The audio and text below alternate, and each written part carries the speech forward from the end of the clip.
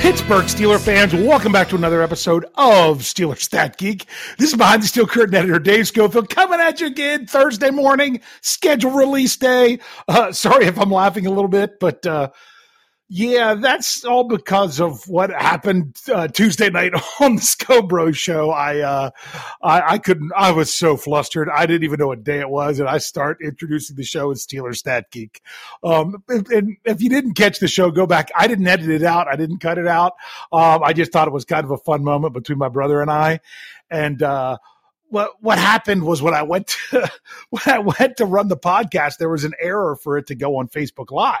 So I was flustered by that, and it took a long time through the show. I finally got it figured out technically while we were going, and it was all good. But it's just funny. I have to second guess myself now whenever I go to say the name of the show. But this is Steelers Stat Geek, and this is Thursday morning, and I'm excited to know the Pittsburgh Steelers schedule for 2022. I really am. There's a lot of rumors out there of what the schedule is. There's some that might carry a little bit more weight than others and some that might not. I'm going to go ahead and hit you up with a couple of these right now just for the fun of it. It's reported that the Steelers are opening on the road again against the Browns. I know I say again because that would be 8 straight years. It's funny because the blame goes around here. One, I mean, last year, it's funny because they're like, was Art Rooney really complaining about that they weren't? I mean, if you mention anything that you don't like what the NFL does, just even saying, well, we'd like to open up at home, that's complaining because you don't speak ill of the NFL or King Roger will rain down on you. So the fact that Art Rooney II even said something meant that they're getting kind of tired of opening on the road every year. It'd be nice to start their season at Heinz Field. It'll be 8 years, 8 seasons in a row if they don't get that opening game.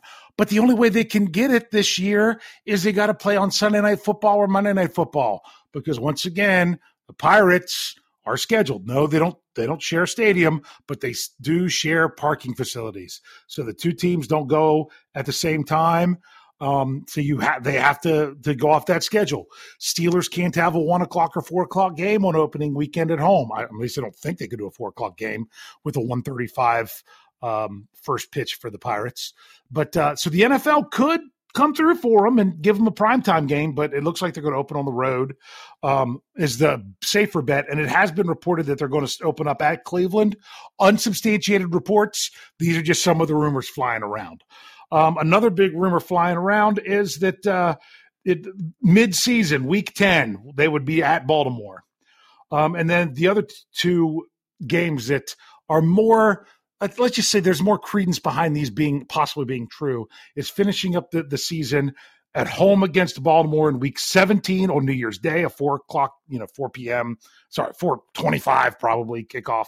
And then the last week of the season would be going to Cincinnati. Wouldn't be surprised to see the Steelers open and close on the road. They've got the extra road game this year. They had the extra home game last year. It's still open and closed on the road. But that's what those are. There's some other rumors floating around, like hosting the Jets in week 2 for a 1 o'clock game. Week 4 could be going to Miami for a 1 o'clock game.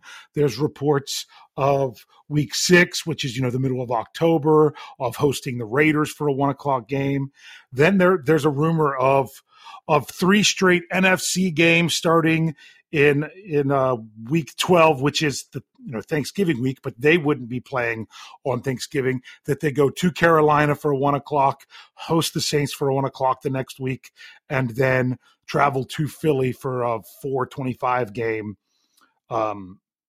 That would be the second Sunday in December. All these are rumors.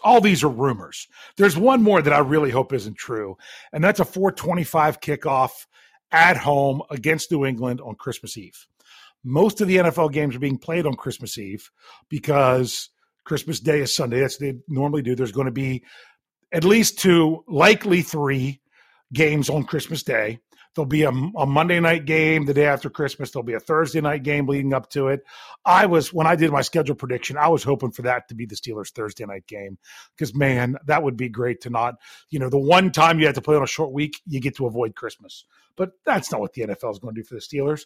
But, man, as someone who has season tickets and lives out of town, there's no way I can go to a 4:25 Christmas Eve game when I have little kids at home. I mean, I wouldn't get home till 3:30 in the morning and then have to, do Christmas Day. But to me, Christmas Eve is more of a holiday than Christmas Day almost, just in preparation. So I'm not a fan of that one. I'm hoping that was not true. But I just thought I'd give you some of these rumors just because, well, the schedule hasn't been released yet. It'll be released tonight, 8 o'clock. On, I'm pretty sure, NFL Network, saying I have an article that says where it's being shown and can't remember where it is, but I'm pretty sure that's where it is. But there's been a number of games announced, tons of leaks out there. There's some teams that their full schedule has been leaked, like the Ravens. But you don't know if these are true. Last year, there was a full schedule for the Steelers that was leaked. Yeah, half of it was true. So the thing is, you got half of it right, but you have no idea which half is right and which one isn't, which part is, and which isn't. So that's what kind of makes it fun. So just thought I'd talk about that. Mini camp's kicking off tomorrow, Friday. I know Jeff Hartman's going to talk about that on Let's Ride on Friday, I'm pretty sure. So let's roll into our topic. And the topic today is actually, it's funny. This one was brought to me by one Brian Anthony Davis. He started to do some research for his The More You Know article or segment of an article. He does a Sunday article that's just got some great information in it.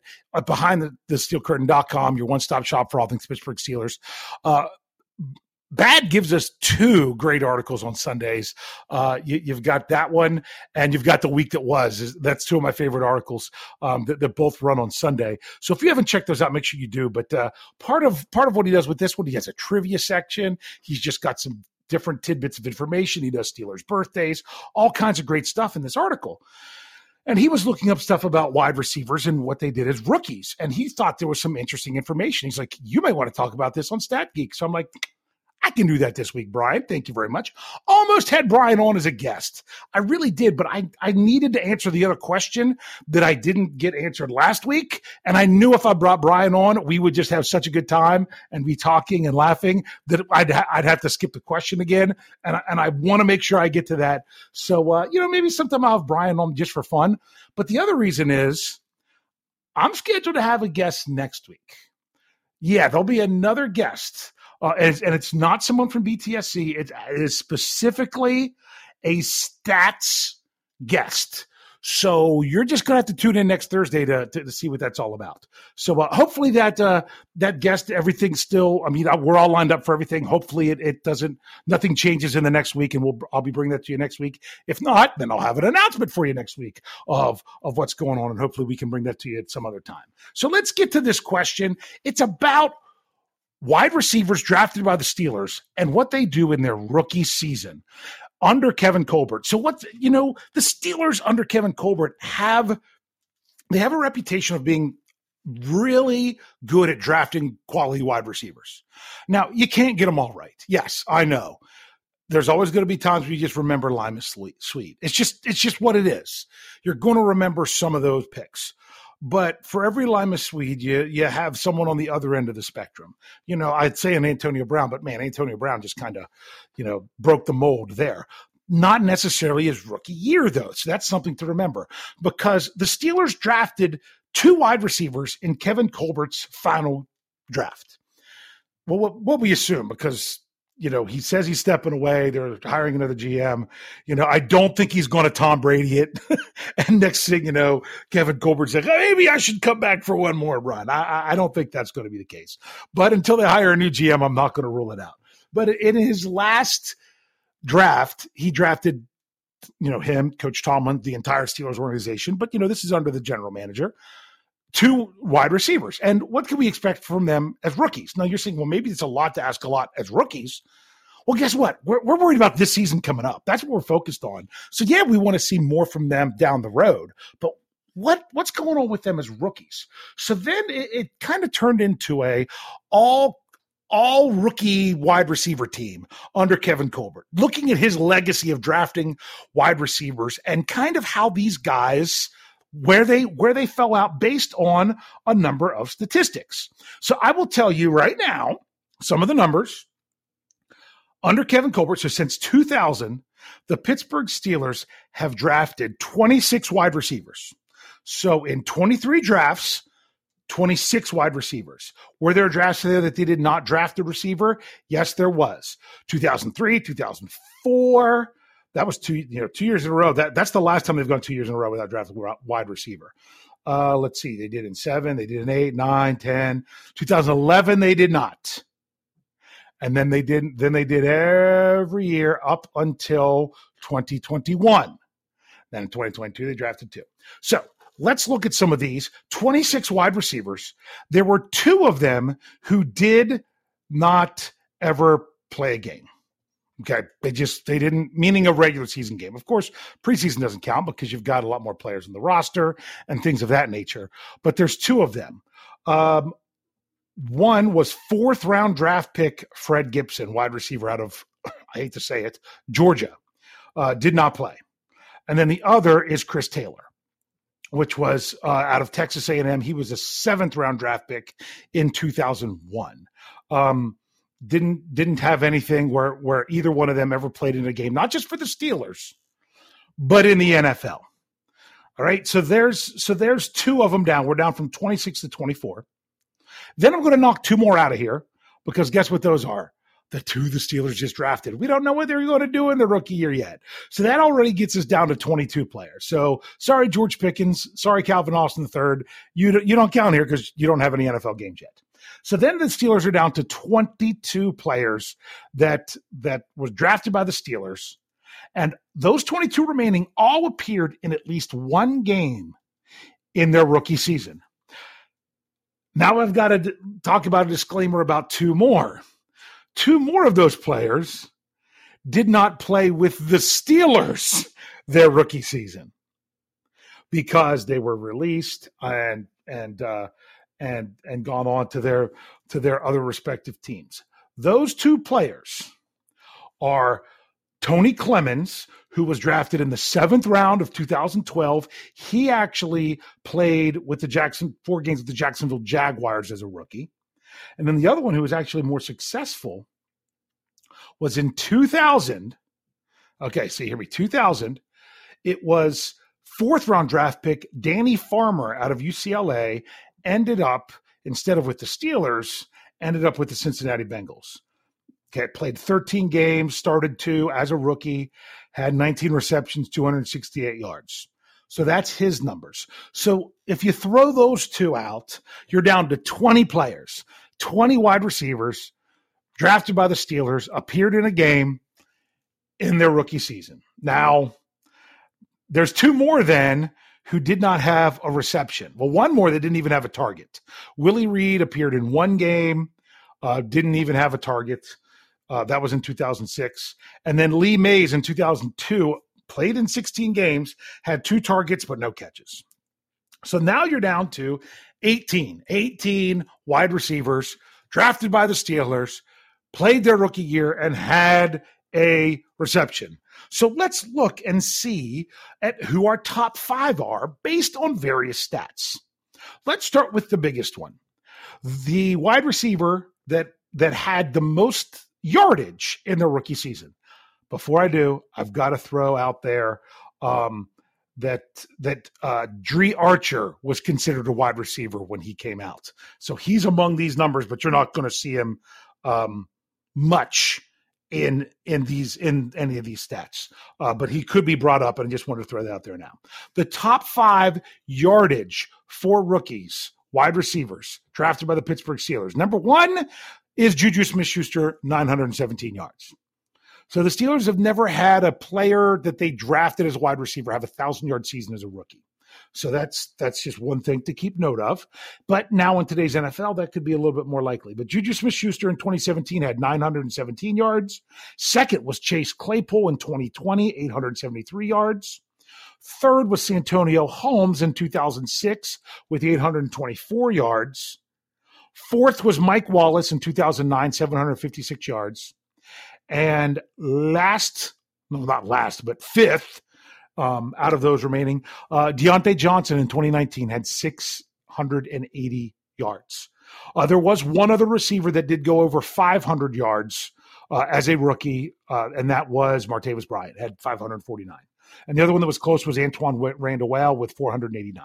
So those are the numbers when it comes to rookies and it comes to yardage. Okay. Here's another one that I thought was interesting. Who started the most games as a rookie? Now, with wide receivers, it depends on the formation and everything. But who started the most games at wide receiver as a rookie of a player that was drafted by the Steelers? That would be Deontay Johnson. He started 12 games his rookie year. Plaxico Burress started 8. Juju Smith-Schuster started 7. Chase Claypool and James Washington both started 6. So that's one thing, actually getting on the field to start the game. Here's one that's interesting. What about targets? The most targets of any rookie wide receiver drafted by the Steelers under Kevin Colbert, that would be Chase Claypool with 109. Deontay Johnson was next with 92. Santonio Holmes with 86 was third. Juju Smith-Schuster was fourth with 79, followed by Mike Wallace with 72 targets. Well, those targets, you would think that the receptions probably kind of fall in line there a little bit. They almost do. Because Chase Claypool, he had 62 receptions, most ever by a rookie wide receiver under Kevin Colbert for the Steelers. Deontay Johnson, 59, not far behind. Juju Smith-Schuster, one behind that at 58. So Juju was down, was I think fourth. Was he fourth in targets? Juju was fourth in targets, but moved up to third in receptions. So who got bumped out? That was Santonio Holmes. He had 49 receptions.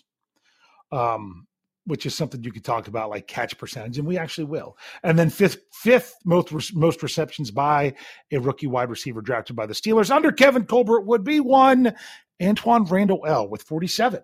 So that's pretty interesting. But the most interesting of all is touchdowns. Chase Claypool was one with 9. Now, these aren't all touchdowns. These are receiving touchdowns. Because I know Chase Claypool had 11. He had 2 rushing touchdowns as a rookie. But Chase Claypool had 9 his rookie season. Martavis Bryant had 8. And remember, that was in 10 games for Bryant because they didn't play him right away. Juju Smith-Schuster was next with 7, followed by Mike Wallace with 6, and Deontay Johnson with 5. After those 5 players, nobody else had more than 2 touchdowns their rookie season after being drafted by the Steelers. Okay, yards per game is interesting because Juju Smith-Schuster was the tops there, but it went Schuster, Bryant, Claypool, Holmes, and Wallace. Those were the top 5 there. But the other one that I also thought was interesting was catch percentage. Who had the highest catch percentage, meaning the most receptions based on their targets? The number 1 for the Steelers in their rookie season is one that's kind of surprised me. It was Antonio Brown. He had an 84.2% catch percentage as a rookie after being drafted by the Steelers. Second was Juju Smith-Schuster at 73.4. Antoine Randall was 72.3. Dre Archer was 70. He was 7 for 10. But, remember, he wasn't necessarily a wide receiver. Deontay Johnson was 64.1. And I'm going to do the next one. I'm going to go, although it's technically 6th, but if you throw Dre Archer out, it would be 5th. With a 60% catch rate as a rookie, that was Limas Sweed. He actually had a 60% rate. But, man, if you look at the bottom and come up, ooh, my goodness. I mean, Lee Mays at 0 because, he didn't catch any of his targets. I'd said that earlier. Tony Clemens, that doesn't count because he was with Jacksonville, remember. The one that actually was the lowest of someone who caught passes, it was Plaxico Burress. He only caught 33.8% of his passes as a rookie. That was the worst, with James Washington being the next worst is 42.1. I just thought some of those numbers were interesting when it came to looking at the Steelers and their rookie wide receivers. Brian just mentioned that there were some good numbers there. So I did it. He was telling me some stuff. I was able to find some stuff. He compiled some of that. I compiled the rest. But that's kind of a pretty good legacy when you hear some of those names under Kevin Colbert of wide receivers that he drafted. And that's still players. I mean, think about that. Of all the players drafted at wide receiver by the Steelers, only 2 of them never played at all. 2 of them played for different teams. And then 2 of them didn't have any catches. So if you think about that, that's pretty good that a lot of those receivers were at least getting in the mix a little bit as rookies, which, as you can see at other positions, that's not always the case. So we're going to go ahead. We're going to take our break. And when we come back, I'm going to answer that question that I didn't get to answer last week. It's not going to take a whole lot of time. So that's why we went a little bit long in the first section, because it's about not just what colleges the Steelers drafted from, but where they had the most success drafting from. So we'll answer that one when we When my phone rang, she found someone new. It's no surprise how life could be stoned and gone. Take what I get my hands on. Stoned and gone. So damn gone. My body aches, she got me stoned and gone. All right, Pittsburgh Steelers fans, we are back to answer this other Steelers Stat Geek question. Whew. Before we do, a couple things I got to say. One, make sure you listen to all of our podcasts, on the whole channel. If you're not, well, let's just say this, at least sample every show. If there's a show in there that you haven't been able to catch, then make sure that you at least catch it one time, because you might be missing out on something golden. I just have to tell a little story that, when we were running our contest before, which just the way it worked out, someone won the contest and then it wasn't actually able to go. It was kind of disappointing. But anyway, one of the things that they said was there was a show that they had never listened to before, and they did just in order to do the contest, and they couldn't believe that they hadn't been listening to one of the shows. I'll even tell you, it was What Yin's Talking About, which is one of my favorite shows. So that's kind of what I'm trying to encourage everyone is you might see a show and like, I don't know about that one. At least check them out one time. And then if it's not your thing, then stick with the shows that are your thing. You might find that you like every show. There's not a show on our network that I won't listen to. So make sure you're checking out all the shows that you can, and you're checking out BehindTheSteelCurtain.com, your one-stop shop for all things Pittsburgh Steelers. I will say this, tonight is the special preview night where we will be talking about the schedule release after it comes out with myself, Jeff Hartman, Brian Anthony Davis, and we will give our way too early game-by-game predictions of the schedule, because we will have the schedule. Let's dive into this question. This question came to me from Nathan Smith via email, which reminds me, if you want to email me a question, it's stlrsuperfandad@gmail.com, or if you want to reach out to me on Twitter, it's just stlrsuperfandad. But Nathan said this, "Hey, Dave, can you do what school have the Steelers been most successful drafting from? I know that's kind of subjective, but thought it might be an interesting post-draft topic. Thanks. Love the show, Nate." All right. So I did this, but of course, because it's subjective, you got to find a way to do everything. So here I set up parameters. I just got to tell you this. I set up parameters.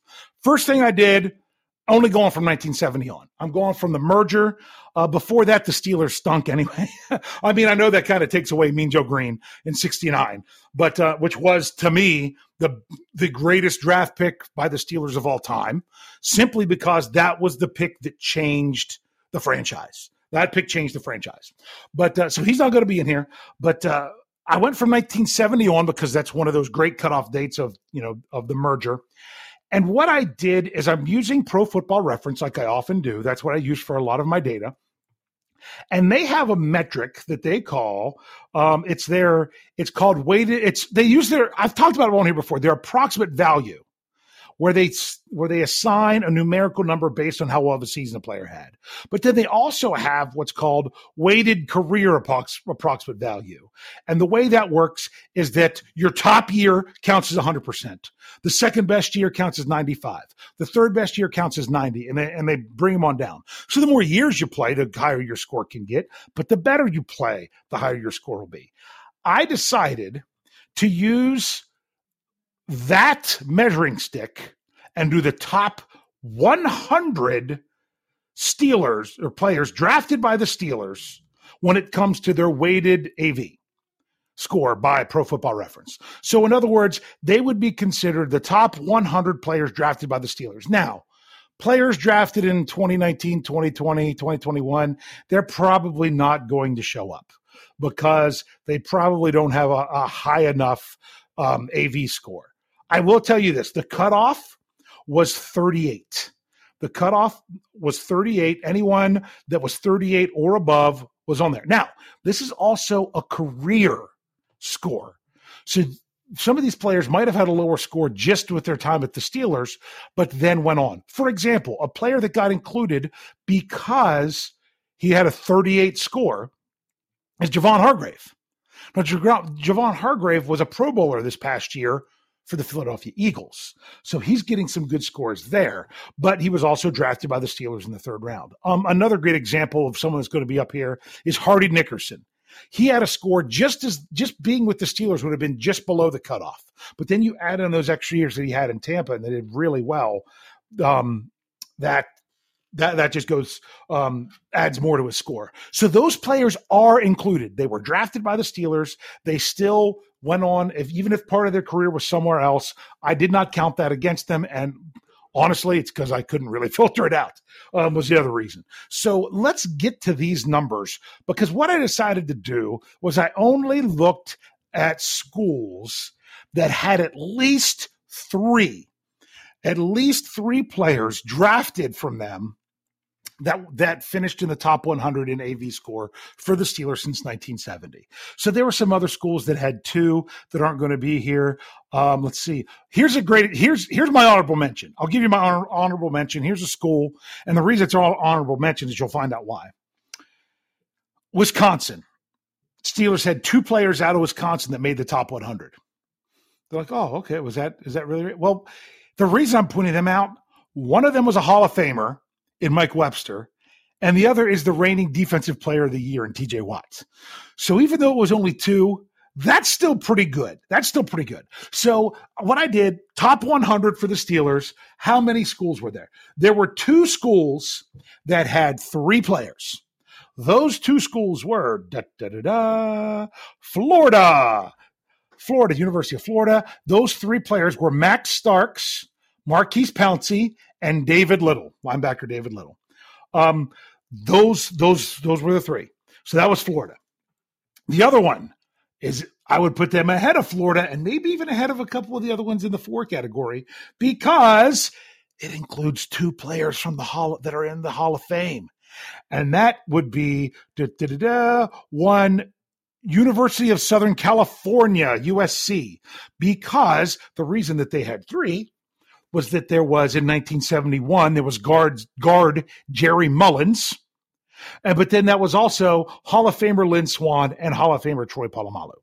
So that was a school that the Steelers did pretty well drafting out of. They also had Juju Smith-Schuster in there in 2017. Not in the top 100, but pretty good player to go along with that. Then, moving on to the teams that had four, and just so you know, for these that are tied, I did them in alphabetical order, so I didn't make it seem like one was better than the other. So here we go. Teams that had four. Florida State. Florida State had four. They had J.T. Thomas in 1973, Chris Hope in 2002. Now, remember, his career wasn't all with the Steelers. Here's another one that's career wasn't always with the Steelers and came back, but I was surprised was in the top 100 for the Steelers. Orpheus Roy out of Florida State, and then, of course, Lawrence Timmons. So that one are some names that you're like, well, maybe they didn't do the most as the Steelers. Okay, well, then we'll move on to another one that was four, and that would be one, Jeffrey Benedict and Andrew Wilbar would be loving this one. The University of Michigan, which was in 1990, wide receiver Chris Callaway. In 2007, Lamar Woodley. In 2002, Larry Foote. And in 1975, defensive back Dave Brown. All of them were from the University of Michigan. Then you also got other players more recent like Devin Bush. We'll see if he can turn it around and end up on this list someday. But for now, that is not the case. The next college, there's two more colleges that have had four, and you can probably pick what they were. Okay, so far with three of them, we had Florida and USC. With four, we had Florida State, Michigan. And then we got the two more state schools, one of which is Ohio State, we have Ohio State because, now this is once again a little bit of a disclaimer. You had Santonio Holmes in 2006. Now he didn't play all of his career in Pittsburgh. Then you have 1991 wide receiver Jeff Graham. 1997 didn't have much in the AV score with Pittsburgh, but went on to a great career in New England with Mike Vrabel. So, found a good player, just didn't have him pay off for the Steelers. But then, of course, we have the current defensive captain in Cameron Hayward. So I know you look at something like, but there's not all those players did that. But then this last one, I would say, is up there because guess what? It's another one of those schools that has 2 Hall of Fame players from it. And that would be one Penn State that the Steelers drafted in 1987, defensive tackle Tim Johnson. In 1992, defensive back Darren Perry. In 1972, Hall of Fame running back Franco Harris. And before that, in 1971, Hall of Fame linebacker Jack Ham. So those are the colleges with 4 players drafted from the Steelers in their top 100 of the career AV, regardless of where they played throughout their career. So to recap one more time, the 3s were Florida and USC. The 4s were Florida State, Michigan, Ohio State, and Penn State. You're like, wow, is there any more? Yep, 1 left. 1 college left that has 5. And you're like, wow, look at all Ohio State, okay, Penn State, Florida State, USC, Florida. Where else could it be? Brian Anthony Davis would probably know this one because this is one that would maybe surprise people, but it does make sense, especially in the 90s. Because I will tell you, 4 out of the 5 were in the 90s from the University of Colorado with 5 because it was wide receiver Charles Johnson in 1994, linebacker Gary Campbell in 1976, nose tackle Joel Steed in 1992, quarterback Cordell Stewart in 1995, and linebacker Chad Brown in 1993. So those, and just so you know, Charles Johnson, he had a 39 AV score. So he squeezed in at the bottom, just ahead of some of those others. So there you go. If you just use those numbers, cause it's arbitrary. I know, Nate, it was, I just had to pick something and that's what I went with. So believe it or not, Colorado, they've had a lot of success drafting out of Colorado. Now, what this didn't take into account was how many other draft picks came from these schools that may have not have been successful. And I don't know when the last time was the Steelers drafted someone out of Colorado. The latest one on this list was obviously, because look, they went 92 Joel Steed, 93 Chad Brown, 94 Charles Johnson, and 95 Cordell Stewart. So Cordell Stewart was the last one on those lists. But it was in 4 straight years. Kind of crazy. But that was an interesting number. I wasn't expecting that. And that's kind of what I like to see whenever I do these kind of things. So I hope that answered the questions. Hey, keep the questions coming. I'm excited about the schedule coming out. I want to know what to expect. I want to know what games I could go to. I want to know all kinds of great numbers like that. I've already said about checking out other podcasts, checking out the website, behindthesteelcurtain.com, your one-stop shop for all things Pittsburgh Steelers. I hope to have the guest next week. We'll see if that continues to work out. We should be all scheduled, ready to go. Until then, I'll take care of yourselves. I'll see you next time. And as I always say, thanks for geeking out.